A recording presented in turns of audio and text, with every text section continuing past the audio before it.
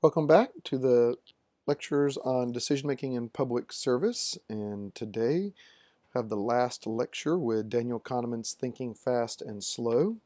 This lecture will cover part 5, the two selves, and the final 4 chapters of the book. Kahneman starts this part with chapter 35, the two selves, and makes a distinguishes between experienced utility and decision utility. Kahneman says the term utility has had two distinct meanings in its long history. Jeremy Bentham opened his introduction to the principles of morals and legislation with the famous sentence, "Nature has placed mankind under the governance of two sovereign masters, pain and pleasure. It is for them alone to point out what we ought to do, as well as to determine what we shall do." In an awkward footnote, Bentham apologized for applying the word utility to these experiences, saying that he had been unable to find a better word. To distinguish Bentham's interpretation of the term, I will call it experienced utility. It goes on to say, for the last 100 years, economists have used the same word to mean something else. As economists and decision theorists apply the term, it means wantability, and I have called it decision utility. Expected utility theory, for example, is entirely about the rules of rationality that should govern utilities, as in decision utility. It has nothing at all to say about hedonic experiences, which is more about experienced utility.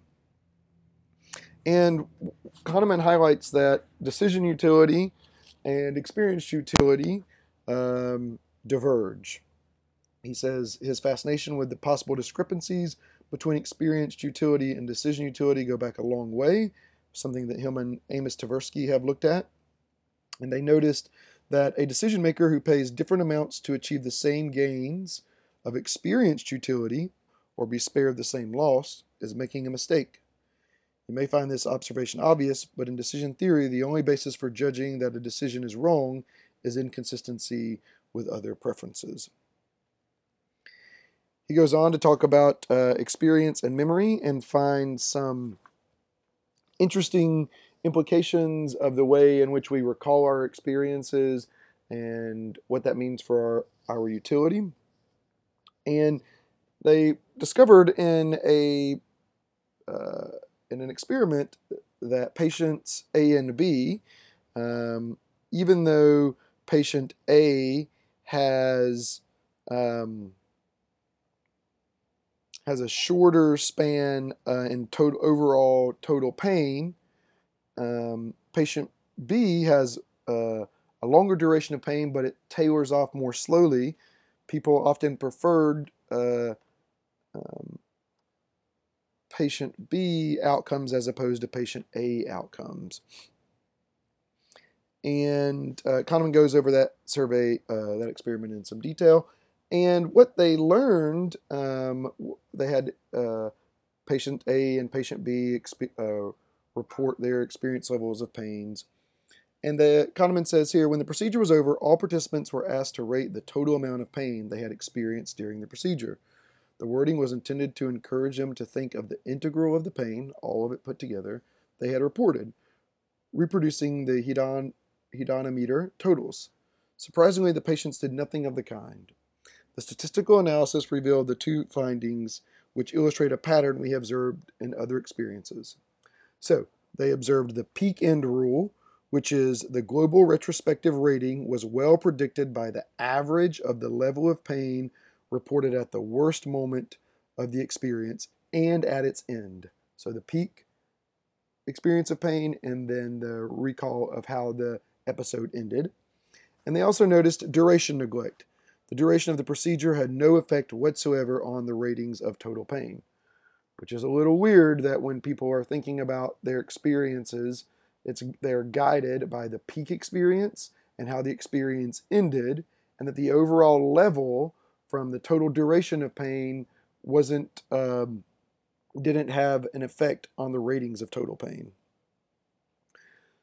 So this is an odd finding that people would prefer overall more total pain if the peak was slightly lower and if the end tailored off more slowly, and that the final experience isn't as unpleasant. Kahneman says, I find it helpful to think of this dilemma as a conflict of interest between two selves, which do not correspond to the two familiar systems, system 1 and 2, that we've been talking about. Instead, he calls these the experiencing self is the one that answers the question, does it hurt now? And the remembering self is the one that answers the question, how was it on the whole? Memories are all we get to keep from our experience of living, and the only perspective that we can adopt as we think about our lives is therefore the remembering self. So Kahneman's highlighting that the self that experiences the pain in the current moment is different than the remembering self, the self that thinks about how the experience actually played out in retrospect. Kahneman says, confusing experience with the memory of it is a compelling cognitive illusion, and it is the substitution that makes us believe a past experience can be ruined. The experiencing self does not have a voice. The remembering self is sometimes wrong, but it is the only one that keeps score and governs what we learn from living, and it is the one that makes decisions. What we learn from the past is to maximize the qualities of our future memories, not necessarily of our future experiences. This is the tyranny of the remembering self. So again, Kahneman's highlighting that you have an experiencing self that experiencing things in the moment, and a remembering self who recalls memories of what happened, and that often this remembering self is not a good reporter, does not really capture what the experienced self felt in the moment. And part of the challenges for thinking about this finding is which self should be paid more attention to, the remembering self and the improvement of future memories, or the experiencing self and the future of future experiences. And Kahneman notes here that the remembering self is the one that makes the decisions and helps tell the narrative of who we are, and we often give a lot of decision-making power to the remembering self.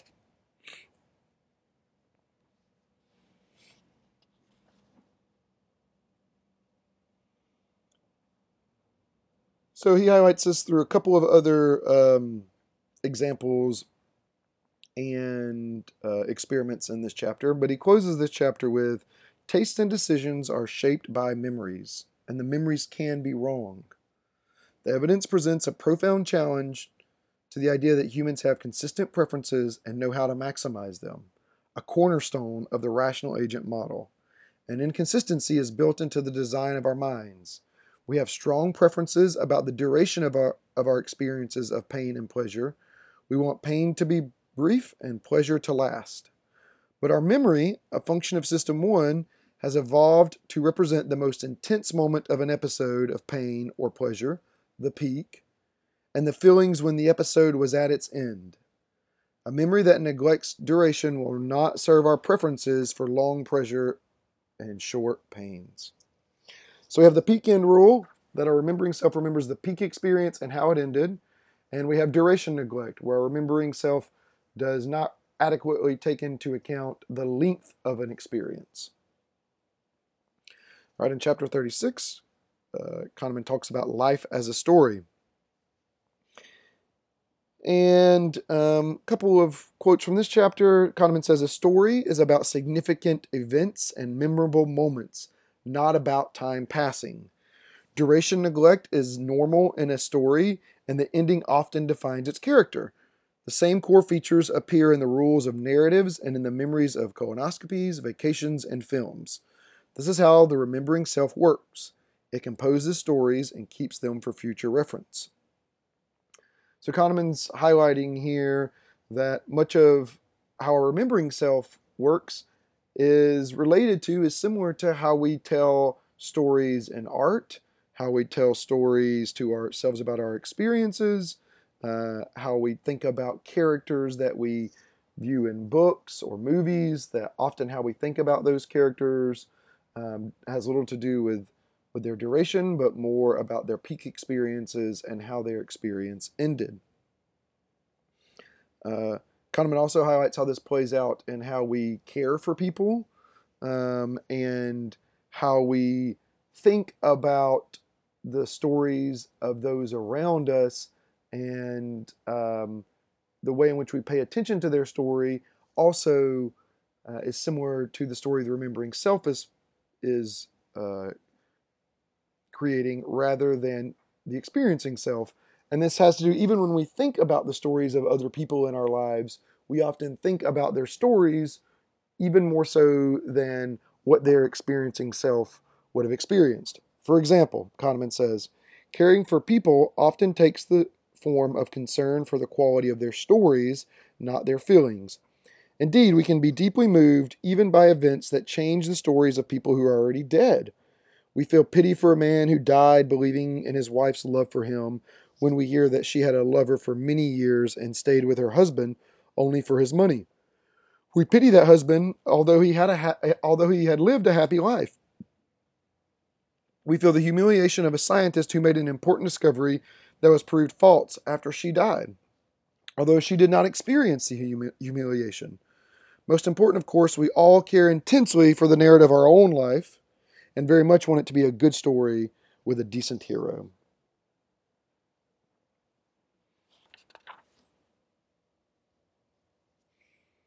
And some of the example here finds some of the examples that Kahneman from experiments provides here is that when people reflect on the quality of someone else's life, they have the same duration neglect and care very much about the end of their story, and so they rate as a better life experience those who live shorter but in their lives in a pleasant state, as opposed to those who live longer but the last few years of their life were unpleasant. So this is really ingrained in how we think about each other, how we think about life, and how we think about the quality of life for those that we care about. Kahneman highlights what truly matters when we intuitively assess such episodes is the progressive deterioration or improvement of the ongoing experience and how the person feels at the end.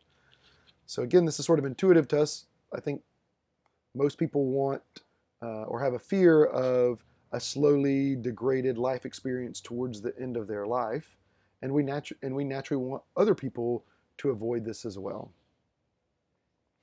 And we care about the person's very last memories and very last experiences. Kahneman applies this also to vacations. He says, in many cases, we evaluate touristic vacations by the story and the memories that we expect to store. Hence, as you may have heard people using the term making memories.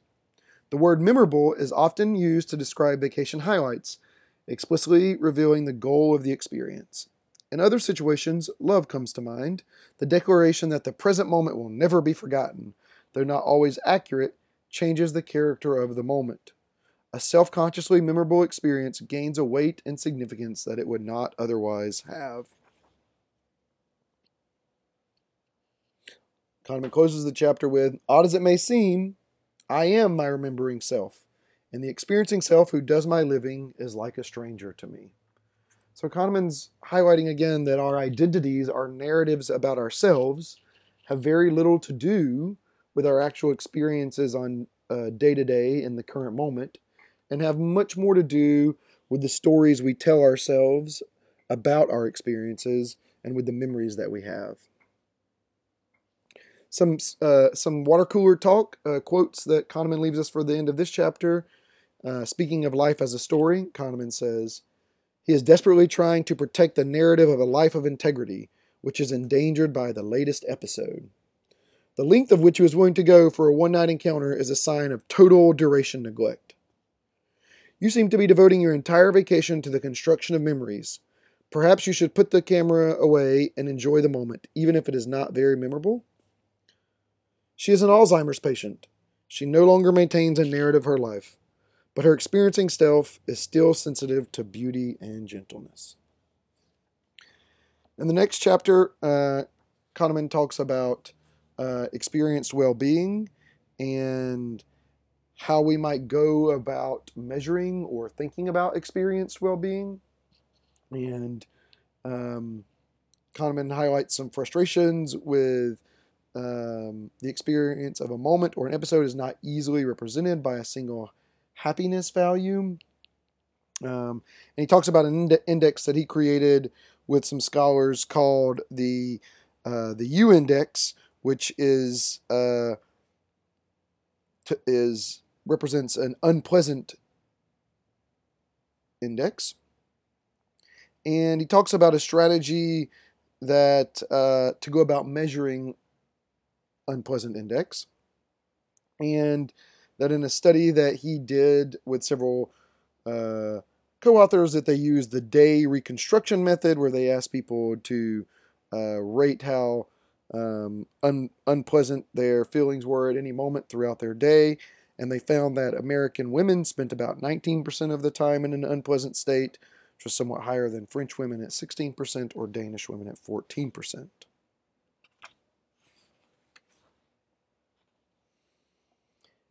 In their study, Kahneman says a striking observation was the extent of inequality in the distribution of emotional pain. About half of their participants reported going through an entire day without experiencing an unpleasant episode. On the other hand, a significant minority of the population experienced considerable emotional distress for much of the day. It appears that a small fraction of the population does most of the suffering, whether because of physical or mental illness, an unhappy temperament, or the misfortunes and personal tragedies in their life. Kahneman goes on to say, a U index, the unpleasant index, can also be computed for activities. For example, we can measure the proportion of time that people spend in a negative emotional state while commuting, working, interacting with their parents, spouses, or children.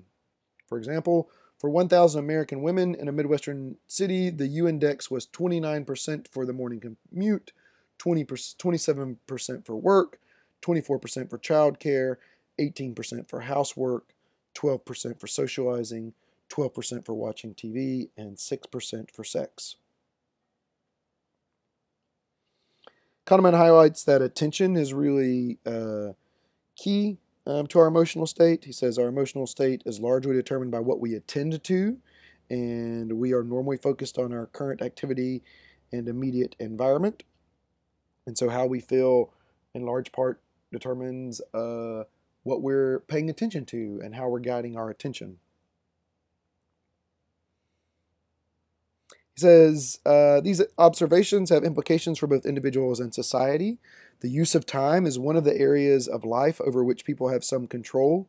Few individuals can will themselves to have a sunnier disposition, but some may be able to arrange their lives to spend less of their day commuting and more time doing things they enjoy.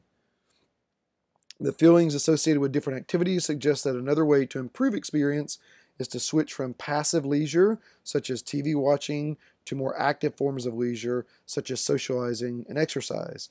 From the social perspective, improved transportation for the labor force, availability of child care for working women, and improved socializing opportunities for the elderly may be relatively efficient ways to reduce the U index of society.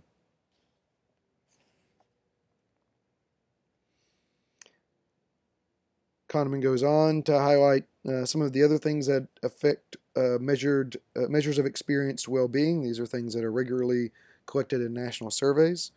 And he notes that the second best predictor of the feelings of a day is whether a person did or did not have contacts with friends or relatives. It is only a slight exaggeration to say that happiness is the experience of spending time with people you love and who love you. Kahneman goes on to say, speaking of life, some aspects of life have more effect on the evaluation of one's life than on the experience of living. Educational attainment is an example. More education is associated with higher evaluation of one's life, but not with greater experienced well-being. Indeed, at least in the United States, the more educated tend to report higher stress. There's also some findings about income. For example, Kahneman and his colleagues, using the Gallup Healthways Wellbeing Index, have found that the conclusion is that being poor makes one miserable, and that being rich may enhance one's life satisfaction, but does not, on average, improve experienced well-being. Severe poverty amplifies the experienced effects of other misfortunes of life as well. And Kahneman notes the satiation level beyond which experienced well-being no longer increases was a household income of about 75,000 in high-cost areas. The average increase of well-being associated with incomes beyond that level was precisely zero. He goes on to say there's a clear contrast between the effects of income on experienced well-being and on life satisfaction. Higher income brings with it higher satisfaction well beyond the point at which it ceases to have any positive effect on experience. So higher levels of income bring with it higher levels of satisfaction of looking at someone's life, more so than it does any positive effect on experience over some threshold. Chapter 38, Kahneman talks about thinking about life. And here he highlights the term that's introduced by Daniel Gilbert and Timothy Wilson, known as affective forecasting. And this idea is highlighted in an example of looking at marriage, and that on their wedding day, the bride and groom know that their rate of divorce is high and that the incidence of marital disappointment is even higher, but they do not believe those statistics apply to them.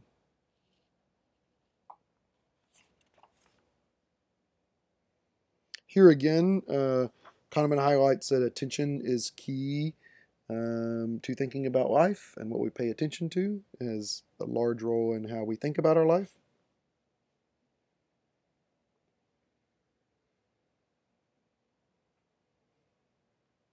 Kahneman notes that there is a low correlation between individual circumstances and their satisfaction with life, and that this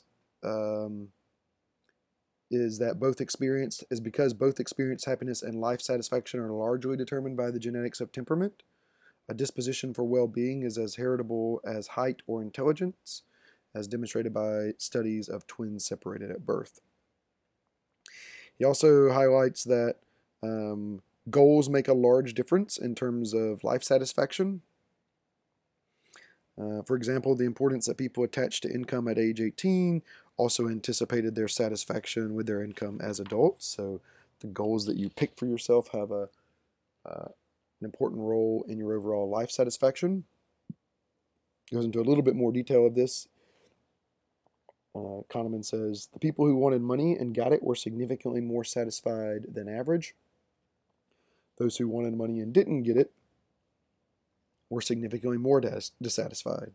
The same principle applies to other goals. One recipe for a dissatisfied adulthood is setting goals that are especially difficult to attain. Measured by life satisfaction 20 years later, the least promising goal that a young person could have was becoming accomplished in a performing art. Teenagers' goals influence what happens to them, where they end up, and how satisfied they are. Kahneman goes on to say the goals that people set for themselves are so important to what they do and how they feel about it that an exclusive focus on experienced well-being is not tenable. We cannot hold a concept of well-being that ignores what people want. On the other hand, it is also true that a concept of well-being that ignores how people feel as they live and focuses only on how they feel when they think about their life is also untenable. We must accept the complexities of a hybrid view in which the well-being of both selves is considered. Kahneman talks about the focusing illusion. He says any aspect of life to which attention is directed will loom large in a global evaluation. This is the essence of the focusing illusion. So whatever you're focusing on will make that thing seem much more important than it actually is. And this is built in part on the what you see is all there is phenomenon. He says the essence of the focusing illusion is what you see is all there is, giving too much weight to the climate in the example here, too little to all of the other determinants of well-being. The focusing illusion can also can cause people to be wrong about their present state of well-being, as well as about the happiness of others and about their own happiness in the future. And focusing illusion can also be guided by framing effects that we covered earlier in this book.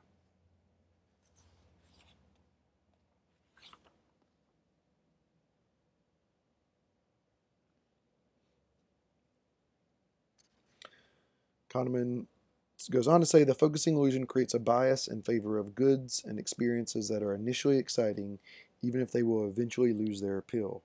Time is neglected, causing experiences that will retain their attention value in the long term to be appreciated less than they deserve to be. Kahneman closes out this chapter on thinking about life by some comments on time. He says, the role of time has been a refrain in this part of the book. It is logical to describe the life of the experiencing self as a series of moments, each with a value. The value of an episode, I have called it a hedonometer total, is simply the sum of the value of its moments. But this is not how the mind represents episodes. The remembering self, as I have described it, also tells stories and makes choices, and neither the stories nor the choices properly represent time. In storytelling mode, an episode is represented by a few critical moments, especially the beginning, the peak, and the end. Duration is neglected. All right, this leads us to the final chapter on conclusions.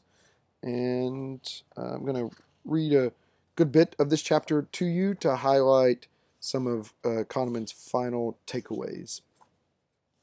Kahneman says, I began this book by introducing two fictitious characters, spent more time discussing two species, and ended with two selves.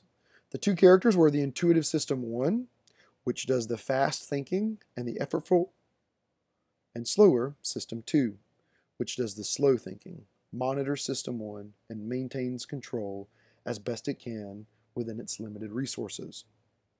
The two species were the fictitious econs, who live in the land of theory, and the humans who act in the real world.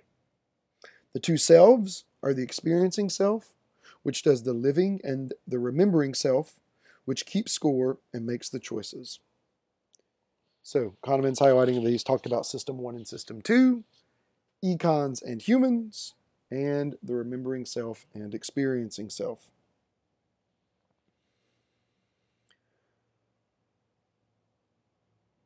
So one of the challenges with the two selves is to figure out which of those selves deserves weight when we think about decision making, and when we think about overall well-being, and we think about policy choices. And he highlights some of the challenges that how an objective observer would want to limit overall suffering for an individual, but the remembering self chooses episodes that maybe had more overall pain, but had a lower peak and a lower end level of pain. Kahneman says the neglect of duration combined with the peak end rule causes a bias that favors a short period of intense joy over a long period of moderate happiness. The mirror image of the same bias makes us fear a short period of intense but tolerable suffering more than we fear a much longer period of moderate pain. Kahneman says we should not forget, however, that the perspective of the remembering self is not always correct. An objective observer on the hedonometer profile with the interest of the experiencing self in mind might well offer different advice. The remembering self's neglect of duration, its exaggerated emphasis on peaks and ends, and its susceptibility to hindsight combine to yield distorted reflections of our actual experience. In contrast, the duration-weighted conception of well-being treats all moments of life alike, memorable or not. Some moments end up weighted more than others, either because they are memorable or because they are important. The time that people spend dwelling on a memorable moment should be included in its duration, adding to its weight. Kahneman goes on to say the logic of duration weighting is compelling, but it cannot be considered a complete theory of well-being because individuals identify with their remembering self and care about their story. A theory of well-being that ignores what people want cannot be sustained. On the other hand, a theory that ignores what actually happens in people's lives and focuses exclusively on what they think about their life is not tenable either. The remembering self and the experiencing self must both be considered because their interests do not always coincide. Philosophers could struggle with these questions for a long time. Kahneman then goes on to talk about some of the differences between econs and humans, and how humans are not always rational, um, and that's what makes them not exactly econs, and that there's benefits to laying out the assumptions of econs as an intellectual foundation for logic and um, for consistency of preferences, but that we also must take into account that humans are not always rational as well, and that there's much at stake in the debate between econs and humans. Um, Kahneman goes on to talk about a few consequences for government in whether we focus on human decision makers and their messiness or in assuming that they are rational and logical econs. Um, for example, he says, in a nation of econs, governments should keep out of the way, allowing the econs to act as they choose, so long as they do not harm others. If a motorcycle rider chooses to ride without a helmet, a libertarian will support his right to do so. Citizens know what they are doing even when they choose not to save for their old age or when they expose themselves to addictive substances. There is sometimes a hard edge to this position. Elderly people who do not save enough for retirement get little more sympathy than someone who complains about the bill after consuming a large meal at a restaurant. But people aren't always rational and have consistent preferences, and thus there is much at stake between the debate of Chicago school economists who hold on to these uh, definitions of decisions being in line with the notion of econs, and the behavioral economists who reject the extreme form of the rational agent model in favor of a more nuanced understanding of the ways in which people violate consistent preferences and their remembering self prefers things differently than their experiencing self. Kahneman goes on to say, freedom is not a contested value. All the participants in this debate are in favor of it, but life is more complex for behavioral economists than for true believers in human rationality. No behavioral economist favors a state that will force its citizens to eat a balanced diet and to watch only television programs that are good for the soul. For behavioral economists, however, freedom has a cost, which is borne by individuals who make bad choices and by a society that feels obligated to help them. The decision of whether or not to protect individuals against their mistakes therefore presents a dilemma for behavioral economists. The economists of the Chicago School do not face that problem because rational agents do not make mistakes. For adherents of this school, freedom is free of charge.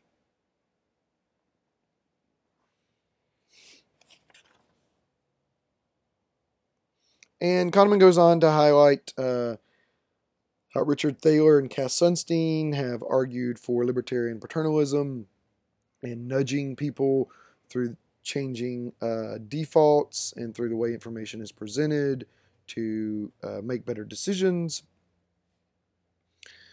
And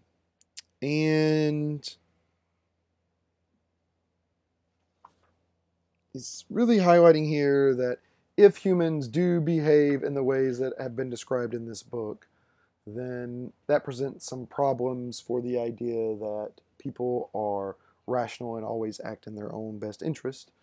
Because we found a lot of situations in this book where the interests between experiencing self and remembering self diverge.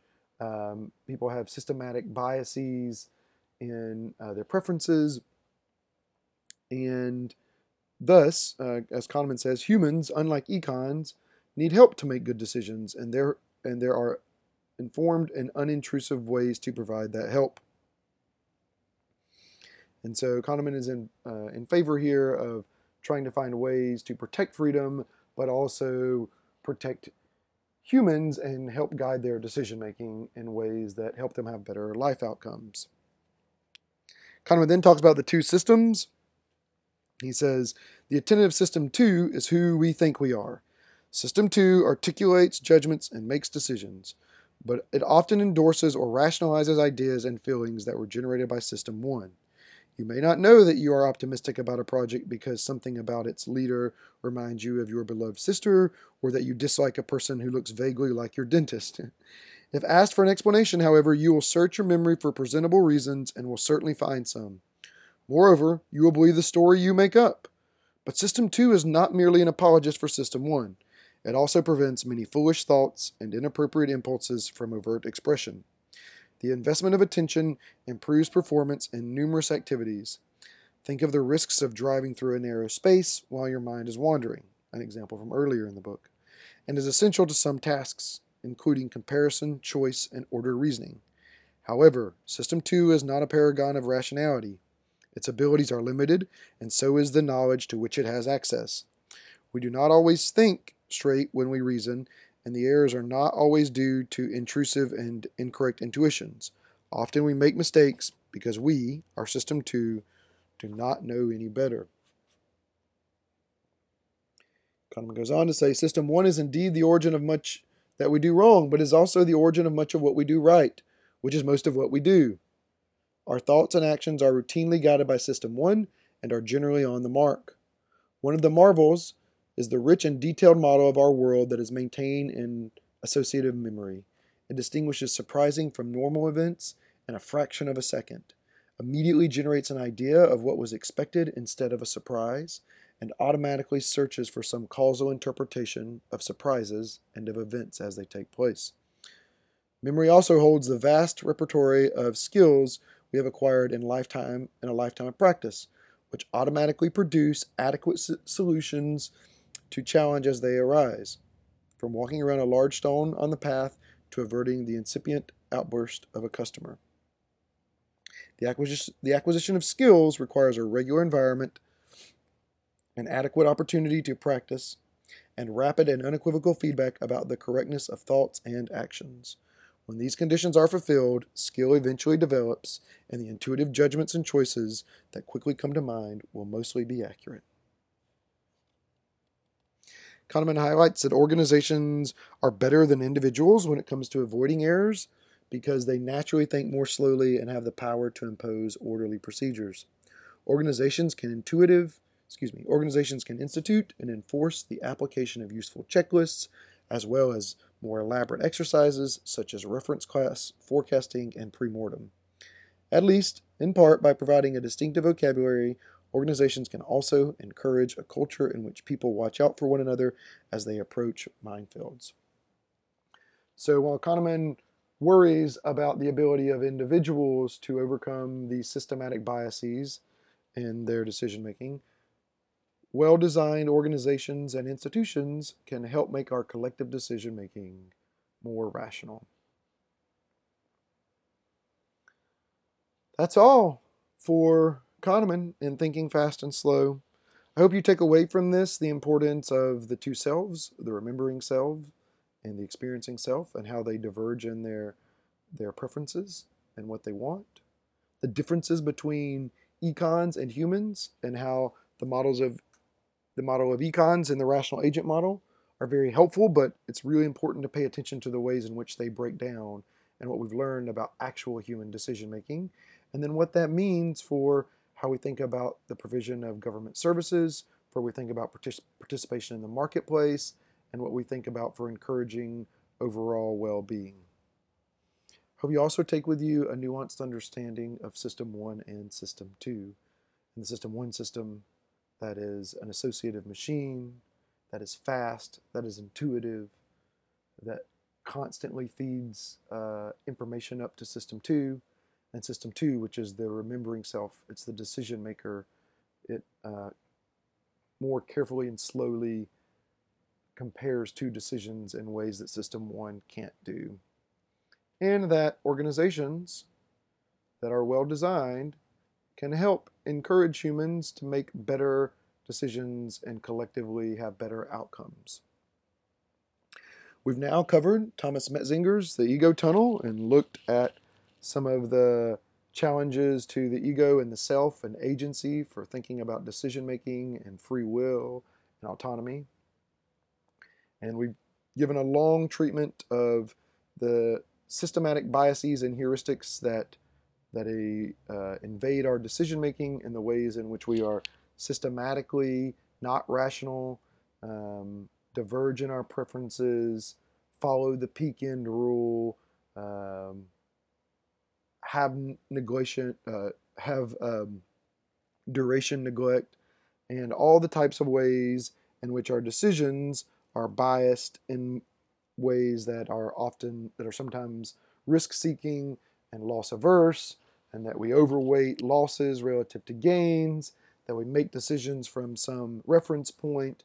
All of these things provide real interesting and important insight into how you make decisions and how organizations can be designed, particularly from a governance and public management perspective, to make better decisions even when political forces are pulling them in multiple directions and even being populated by humans who are victims of their system, one thinking, and a lot of these heuristics and biases. From here, we're going to move into an exploration of intelligence as an ingredient for quality decision making and in achieving complex goals.